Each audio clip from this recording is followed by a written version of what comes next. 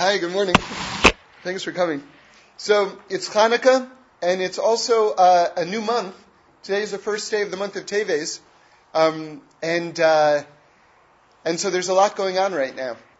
And I just I noticed something actually that I just want to start with. You know, every month has a different quality to it, which is really special because if you know the personalities of the months, and when you look into the sources, each of the Jewish months has a different tribe, a different son of Jacob associated with it, and has a different letter from the Aleph Beis, the alphabet, and has a different permutation of the letters of Hashem's holiest name, which hint at something, and a different passage from the Torah that the arrangement of those letters hint at. So there's and a different quality, a different personality quality, or a different aspect of life that needs fixing. So that is especially auspicious, like that we have a special opportunity to address right now. So the month of Teves, just as an overview, it's the tribe of Dan, which we'll explain the significance of that in a moment. It's also the letter Ayin. Ayin is interesting. It's an interesting letter in the alphabet because not only is it the name of a letter, but it's actually a word in Hebrew as well. It means I. Ayin means I. So it's the letter Ayin.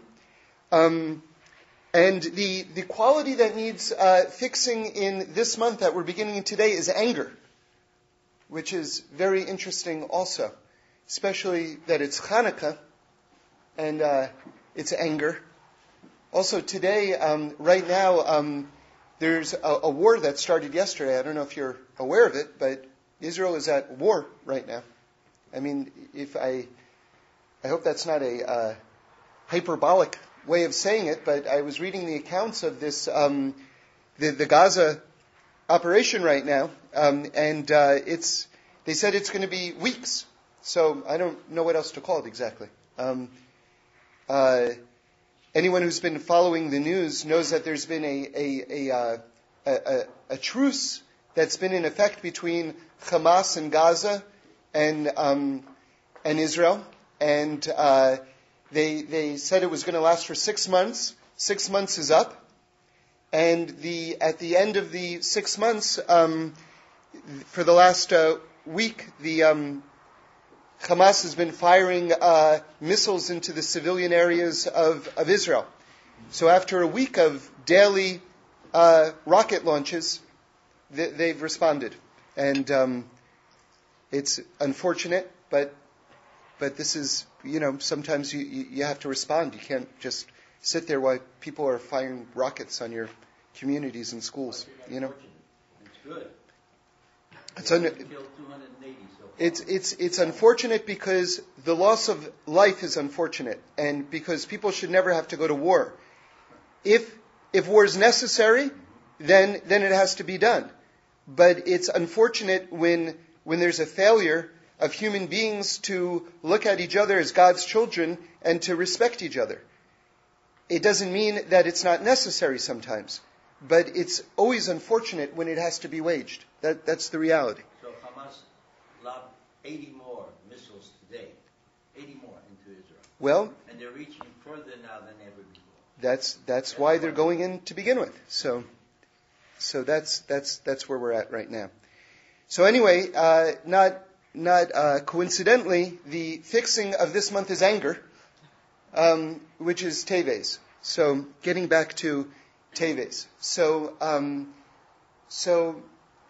one of the interesting things, and I want to get into the permutation of Hashem's name also, because it's I noticed something which is a sort of an overview of the pattern of the way the letters become combined. And it's just worth pointing out. In fact, maybe I'll just do it right now. if you'll just focus for one moment, it's not really so complicated, but you just have to concentrate for a moment. There's Hashem's holiest name it's the letter Yud, and then the letter Hey, and the letter Yud, and the letter Hey. What we say in conversation, we refer to the Yud Ke Vav Ke.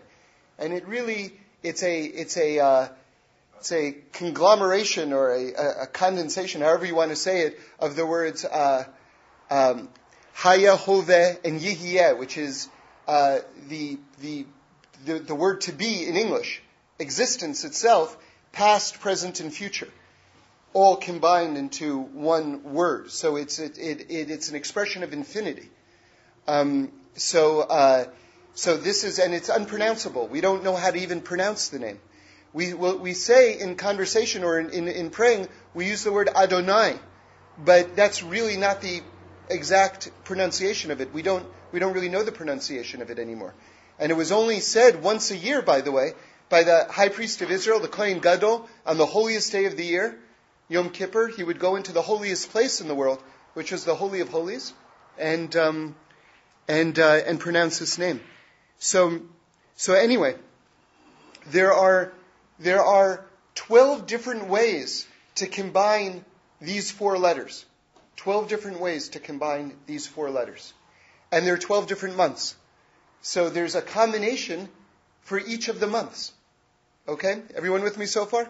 Okay. Now interestingly, it's not just the way that these letters are combined is systematic.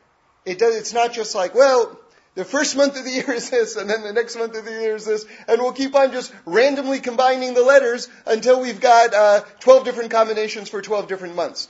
If you actually look at the ordering of the combinations, it's very systematic. You've got, remember, you've got 12 possible combinations, and you've got 4 letters. So what you have is 4 groups of 3. So in other words, the first 3, starting with Nisan, which is the first month of the year, which is where Pesach falls. The first 3 months of the year are combinations leading with the letter Yud, the first letter of Hashem's name. The next combination of 3 are starting with the letter Hey, which is the second letter of Hashem's name. The third group, the next 3 months, are combinations beginning with the letter Vav, the third letter of Hashem's name. And the last group are combinations with the letter Hey again, because there are 2 Heys in the 4-letter name of Hashem. Okay, so you're working down Yud, 3 different permutations, Hey, 3 different permutations, Vav, 3 different permutations, Hey again, 3 different permutations. Okay? And then that way you get all 12 permutations. So it's systematic, if everyone is following.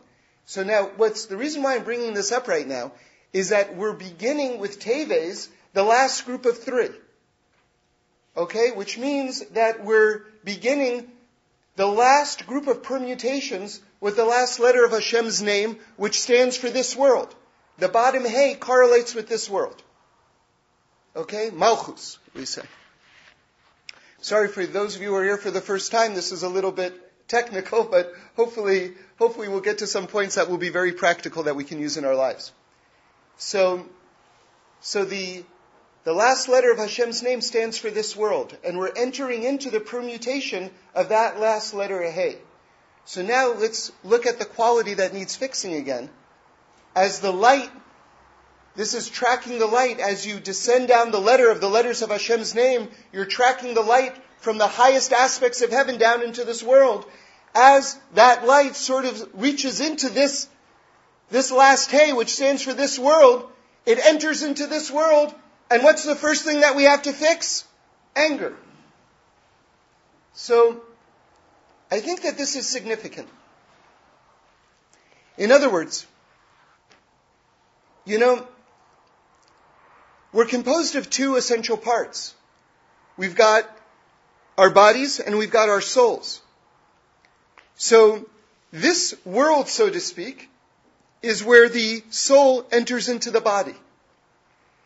And you know something? When the soul enters into the body, it has a lot of questions. it's sort of descended from a realm of perfection down to a realm which is where we exist, where there's all sorts of stuff going on and all sorts of stuff not going on. And it's very, very problematic and very, very mysterious. I have to share with you just one of my all-time favorite teachings. At the end of our lives, at the end of 120, as we say, we'll have answers to all of our questions, but we won't be able to do anything about it. Right now, we don't have answers to all of our questions, but we can do something about it. So, the soul enters into this realm, and it makes sense that one of the big issues is anger. Is anger.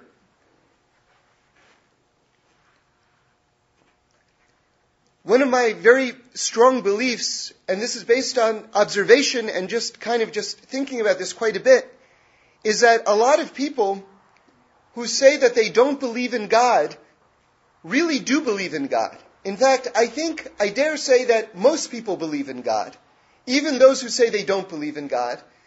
But those who say they don't believe in God are angry at God. They're very, very angry at God. And I'm not even saying that they don't have reason to be angry at God. They may have excellent, excellent reason to be angry at God. But that's very different from not believing in God. That's very, very different from it. But if you want to go a little bit further into the logic of that emotion, they say, well, wait a second. If God is good, or if there is a God and God is perfect, how can He have created an imperfect world? So that means either there is no God since the world is imperfect, or God is not good since He's created a world where there's a lot of hatred. So there's actually quite a wise bit of logic behind denying the existence of God. And I'm sure there are a lot of answers to this, but the answer that makes the most sense to me, which I can't stop sharing with you, it's not that I've shared it with you before, I can't stop sharing it with you, is that the world isn't finished yet. There's imperfection in this world because the world is not done yet. And that's our job right here. This is a work session. And that's what's so discombobulating about living in modern day America especially, because every message that you get is that this lifetime is an extended cruise. And everyone is offering you services for you to better enjoy your 80-year to 120-year cruise in this world. And if something is going wrong, surely it's not because there's a problem with the cruise company. It's your problem. You haven't doled out enough money for all of the creature comforts to make your cruise trip better. You know? So it's confounding. It's absolutely confounding. Just want to segue for one moment. One of the, not that I'm so knowledgeable in this field, but I do think it's very interesting, which is that increasingly the field of economics, the study of finance and the way it works, has become more and more psychological. Books like Freakonomics have become bestsellers, which are applications of economics and contemporary society. And people don't just want to know how, if you change the monetary rate over here, how it's going to affect inflation over there. People are increasingly studying why people buy, why people don't buy, and all sorts of the psychology that underpins economics. And one of the offshoots of this has been that economists of all people are now looking increasingly into the field of happiness. So the relationship between happiness and money, and especially as the economy continues in this way, this correlation between economics and happiness is being delved into more and more and more and more. And I was listening on the radio, and I heard a couple of things that I just thought were very striking that I want to share. One is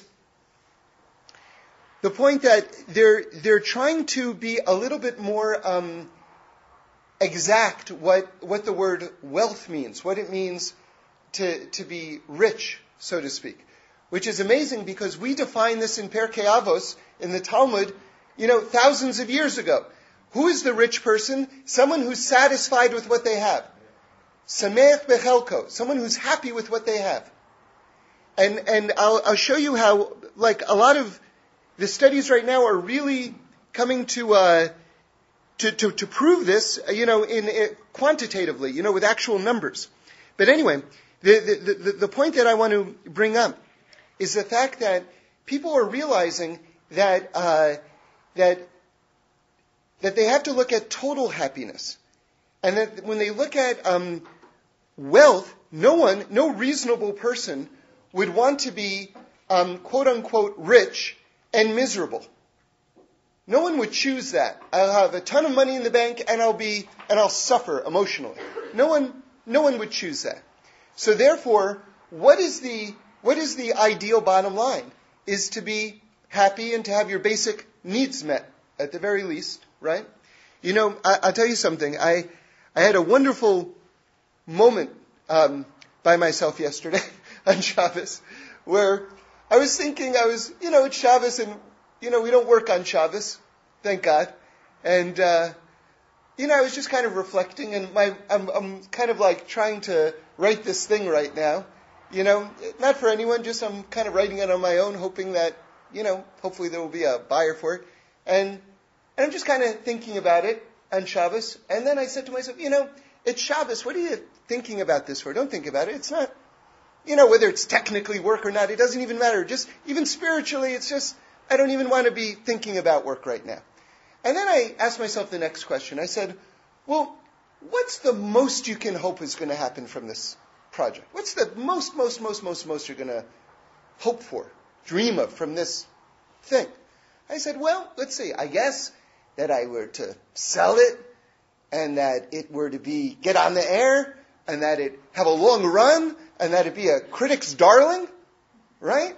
That would probably be the most I could hope from this project. And then, here's the end of the story. I was at the Happy Minyan at this moment. I said to myself, and let's say that were the case right now. It were in its 5th season, it's a big hit, it's a critic's darling, right now. Where would you be, what would you be doing right now? And I said, well, I'd probably be at the Happy Minyan on Shabbos, where I am right now. And I thought, fantastic, that is great. That's fantastic. So what do you have to think about work for? You're already doing what you would dream of be doing, right? So, thank God. God willing, that would be in Jerusalem also, the Beis Hamikdash, all the rest. I'm not talking about my ultimate dream. I was just giving you just a little report on that train of thought. But anyway, what they were saying though, which is kind of a sideline, is that there are other forms of satisfaction and wealth, if you will, and that's this ultimate bottom line, where the bottom line is not necessarily the number that you have in your bank account, but the bottom line is your level of happiness when all of your different aspects of life are factored in, finance being just only one of them. And they were saying that that social bonds between people and in a community are very, very rewarding and very emotionally satisfying. And that in harder times economically, what happens is that you see communities really coming together more so. And as a result, a lot of these social bonds, this emotional wealth, if you will, actually, interestingly, begins to flourish. Because people have to work together more. Maybe you're not going to go to a very fancy restaurant or to a ski resort. Maybe it will just sort of be, having tea with friends at home or whatever it is. But nonetheless, the direct result is increased emotional relationships, which become very, very rewarding, which produce happiness, which is the bottom line. So it's actually a wonderful kind of like no one should have to suffer the deprivation to get those satisfying emotional relationships. But nonetheless, it's just amazing how God just keeps on bringing happiness into the world, basically. You know? And I would just like to just speculate that, you know, when I was young, I don't know if it still goes on anymore because it's already maybe a different generation, but when I was younger, you know, people used to be very nostalgic. Of course, it was a time of great suffering also. I mean, I'm not dismissing that. But the Great Depression, people used to have a level of nostalgia about it. And it's sort of like curious, why would anyone be nostalgic for this horrendous period of U.S. history? And yet you'd see people reflecting about it. And I think one of the reasons is because that was also a time where those emotional bonds probably really flourished. And so there actually are some positive associations there. But anyway, we shouldn't have to endure all that. We should be close and have all of our needs met and all the rest. But let's get back to this point about Teves. You have here in the permutation of Hashem's name, we're entering into the last grouping, which is correlating with the bottom letter He, which correlates with this world. And so when the light descends into this world, the soul, so to speak, going into the body, the first thing that we have to fix is anger. Because we have, I would suggest, so many questions when we enter into this world. You know, I saw a movie, it's just out, and I really would recommend it, you know. It's called The Curious Case of Benjamin Buttons. And it's about someone who's born, he's born physically a baby, but he's born like 80 years old. And as the movie progresses, he becomes physically younger and younger and younger. But he becomes emotionally older and older and older. And you know, by the time that he's 15, he's actually has dementia. You know, like an old person might have. You know, should know from it. And he's in this very traumatized state, and he's looking down at the ground. I'm not quoting the line exactly, but he says, I feel as though, or maybe he's even younger than 15 at this point. He says, I mean physically, but he's probably in his 80s at this point, and he says, I'm sensing that I've lived an entire life, that I have so many memories, that so many things have happened to me, but I don't remember any of them. So there's this sort of this heartbreaking tension between knowing and not knowing. And when we enter into the world, it says that when we were in our mother's wombs, we learn the entire Torah. And then when we're born, an angel touches our lips and we forget everything. And usually, or I would say always, I've heard this told as a very positive thing, in the sense that you're sort of like prepared. So this world isn't so much about learning as relearning or remembering, as opposed to learning for the first time, or that when you hear certain teachings and you know that they're true, that they'll really resonate within you because you've actually learned them before. But I wonder if there isn't some level of discombobulation also. The idea that you know everything and yet you know nothing at the same time. If that isn't on some level, a cause for a bit of consternation. I know that I heard that it's said that Kahanim, people who are born from this the priestly class, if you will, that Kahanim are angry, it says. This is a teaching that we have. And so different explanations are given. Why would a Kohen have this aspect of anger? And one of the explanations that I heard is because there's so many mitzvahs having to do with the avoda, with the service in the Holy Temple. And there's no Holy Temple for them, that they're uniquely born and prepared to do these mitzvahs in the Holy Temple. And there's no There's no temple right now for them to do it. So there's a certain level of frustration that exists on a soul level because there's this great potential and no vehicle to bring it out into the world with. And so I wonder if there isn't a broader connection, perhaps not, I'm just throwing it out as a bit of speculation, on a soul level, for those of us who know so deeply because we learned the whole Torah, for those of us who know so deeply and yet somehow not have full access to all of that learning. If anything, I'm sure God didn't do it to frustrate us, but only to motivate us to want to uncover the treasures that are within us. I want to approach this idea of the light coming down into this world, the soul entering into the body from a different perspective, but I'm talking about a related sort of, type of flow right now. I heard Reb Shlomo say something very, very interesting. Hanukkah is unique of all the Jewish holidays. There's only one Jewish holiday that goes over 2 months. If you think about it, all of our long holidays, let's say the 8-day ones or 7 days in Israel, Sukkot is all in Tishrei. It's right smack in the middle of Tishrei. Pesach, right smack in the middle of Nisan. Nothing overlaps into 2 holidays except Hanukkah. Hanukkah starts in the month of Kislev and overlaps into the month of Teves. Very interesting. I mean, that's a very, very, very striking dynamic and is unique to Hanukkah. Now listen to this aspect of it. I heard Reb Shlomo say, what's the tribe associated with Kislev? Is Benjamin. Now, how is Benjamin born? Rachel, his mother, has a very difficult pregnancy, and she's just entered into the land of Israel.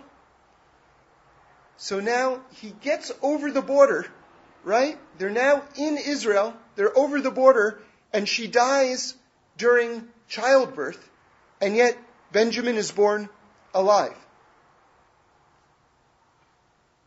So this idea of crossing over the border, of Hanukkah, where the bulk of Hanukkah is in Kislev, and it's the month of Benjamin, crosses over the border into Teves.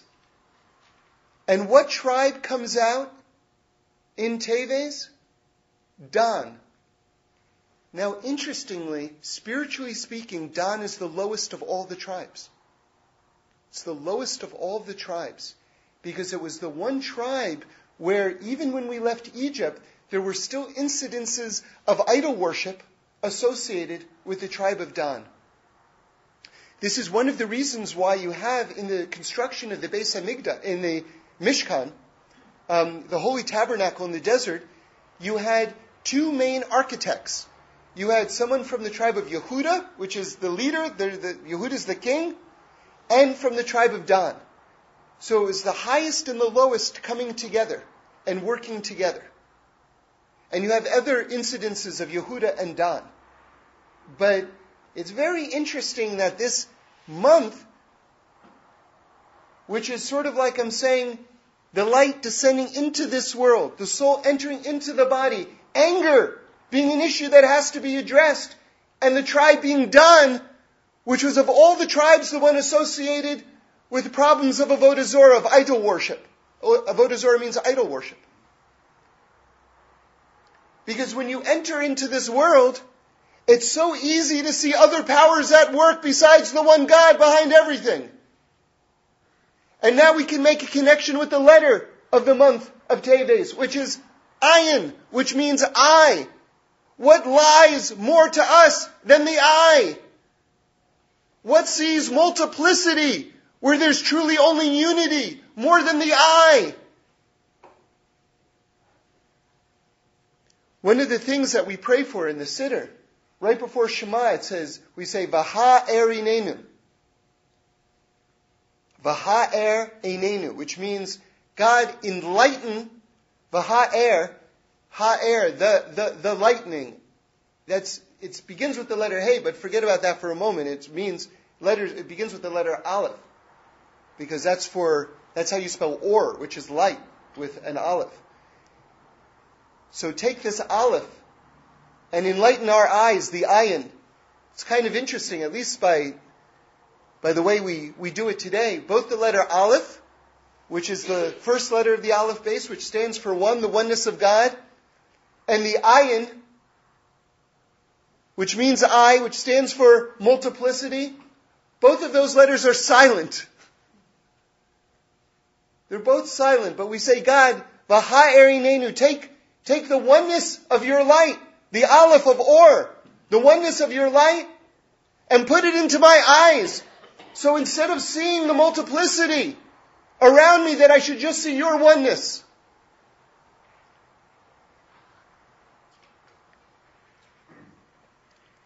So you might think then, that the end of Hanukkah, since the end of Hanukkah is always entering into the month of Teves, which is the month of Dan, which is the month of the letter Ayin, which is the fixing of anger, you might think that all of that then, that what are the darkest nights of Hanukkah? The darkest nights of Hanukkah must be the end of Hanukkah, because it's correlating with all of those things. But interestingly, who knows what the real darkest night of Hanukkah is? Does anyone know? It's the 5th night of Hanukkah. Why? Seems random, right? Why would the 5th night of Hanukkah be the darkest night of Hanukkah? Because an amazing thing, on the calendar, every single night of Hanukkah can fall on Shabbos, except the 5th night of Hanukkah. It will never happen. It's just the way the calendar works. The 5th night of Hanukkah will never fall on Shabbos. It's just the way it works. Therefore, I saw from the Lubavitcher Rebbe, and I think this is not just a Chabad custom, but a Hasidic custom in general, that the custom is to make a party on the 5th night of Hanukkah. In other words, if that's the darkest night of Hanukkah, you want to go and you want to bring light to the darkest place. But that tells us a key, though, which is that the definition of darkness is its distance from Shabbos. So to the extent that we're connecting with Shabbos, we're turning ourselves into lights. To the extent that we disconnect ourselves from Shabbos, then, as Reb Shlomo might say, not so much. Right? So Shabbos is the great light. And I asked him one time, I said, you go all around the world and you've really made this mitzvah of Shabbos into kind of like the main thing that you kind of communicate. I mean, he communicated everything, but really Shabbos. Why Shabbos? And he said to me, because Shabbos is paradise, and he says people really need paradise. And I'll just say, just on a personal level, that getting back to kind of what I was saying before, when I thought to myself, well, if this thing that I'm trying to work on a little bit right now, if it were to reach its, the dizzying heights of what, the potential of this thing is, the idea that I'd still be doing what I'm doing on Shabbos, that's a testimony to the greatness of Shabbos. That's a testimony to the greatness of Shabbos. I'll give you another example of it. I was thinking one time, imagine whatever your own personal success fantasy is, if you will. If you're in real estate, you just built, this huge luxury tower in the middle of Manhattan or something like this. Or if you're a painter, you've just gotten a painting or an exhibit at the Metropolitan Museum of Art in New York. Or if you're if you write pop songs that, it's the number one hit across America, Whatever your success fantasy is in your field, right? Now imagine yourself celebrating that success. Right? Now, how are you going to celebrate your most extreme version of your success? Well, I'll give you one example. You'll have something else. But it might be like, well, I'm sitting by a pool and I'm smoking a cigar with a drink in my hand. Okay? So now let me ask you something. How much does a drink cost? If you go to a really fancy place, $15, say. How much does a cigar cost? Maybe if you want a really nice Cuban cigar, let's say $30. So that's $45. So you know what? You can take $45 and do that right now. Okay, so you'll say to me, well, wait a second. What about that incredibly satisfying feeling that came from all the hard work and everything like that really is part of that? So new, think about God.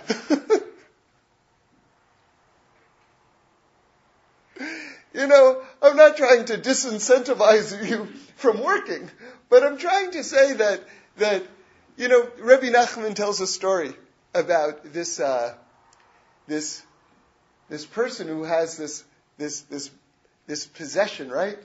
I don't know, I forgot how it goes exactly, whether it's a box or whether he has something in his closed hand. That may be it. So one of the closed hand, okay. He's got something in his closed hand, and they're chasing after him, and they finally catch him, and he opens up his hand, and there's nothing in his hand.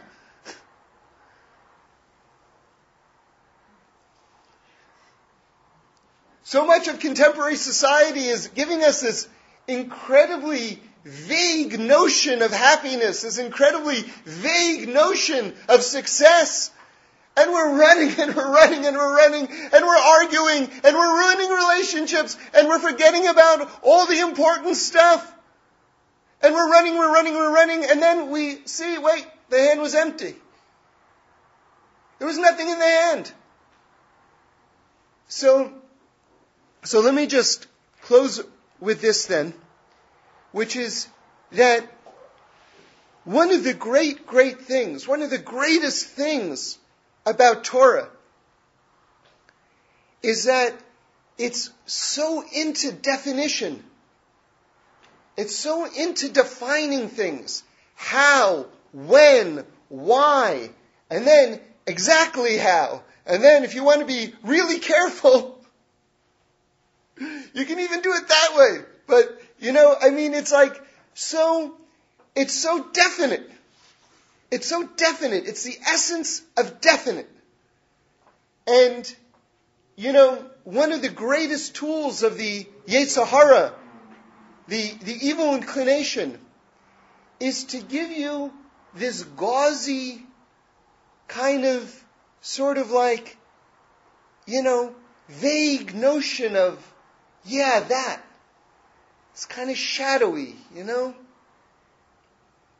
And the only way to fight against that is by exactly knowing what it is that you want and pursuing that. And with that in mind, we can understand a terrific bit of advice that our sages have given us.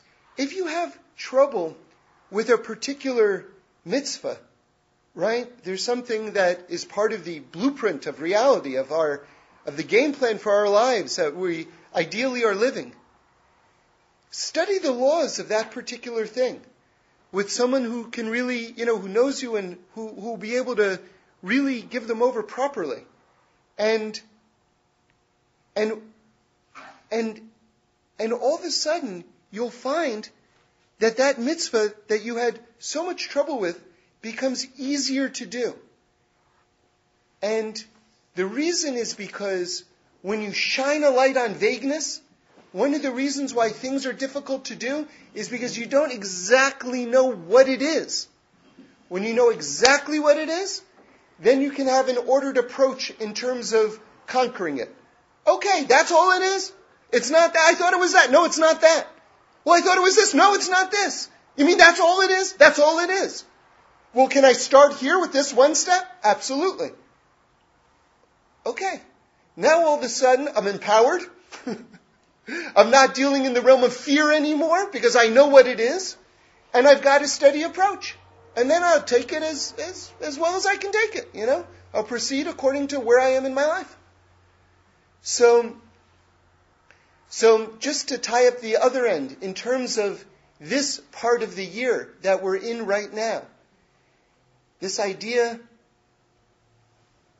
of entering into the last letter of Hashem's name, this world, the light descending into this quadrant of the world, which is the darkest place. This world is the darkest place. As we say many times, God is the most concealed in this world that He can be, where if you look for Him, He can still be found. If He were any more concealed and you looked for Him, you wouldn't be able to find Him. He's as concealed as He can be, where if you look for Him, you can still find Him. So as we're entering into this quadrant of the year and bringing light to this last aspect, right? Let's just be mindful not to be angry, to fix our anger, to understand that, you know something? You know, in a dark room that's unfamiliar, which is this world, it's a dark room that's unfamiliar, you're going to bump into things. That's okay. It might even hurt. I hope it doesn't, but don't get angry. Don't get angry. And you know, you have to understand something. The Rambam says something very interesting. Sometimes occasions call for anger.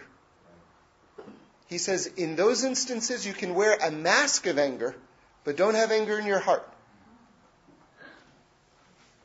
In other words, you can behave in an angry way if the occasion calls for it, but not in your heart. Not in your heart. And remember, we have the opportunity right now to address this letter Ayin, which is the gematria of 70, which stands for the 70 nations. Right? And to try to put the oneness in the world, to reveal the oneness even in the darkest places.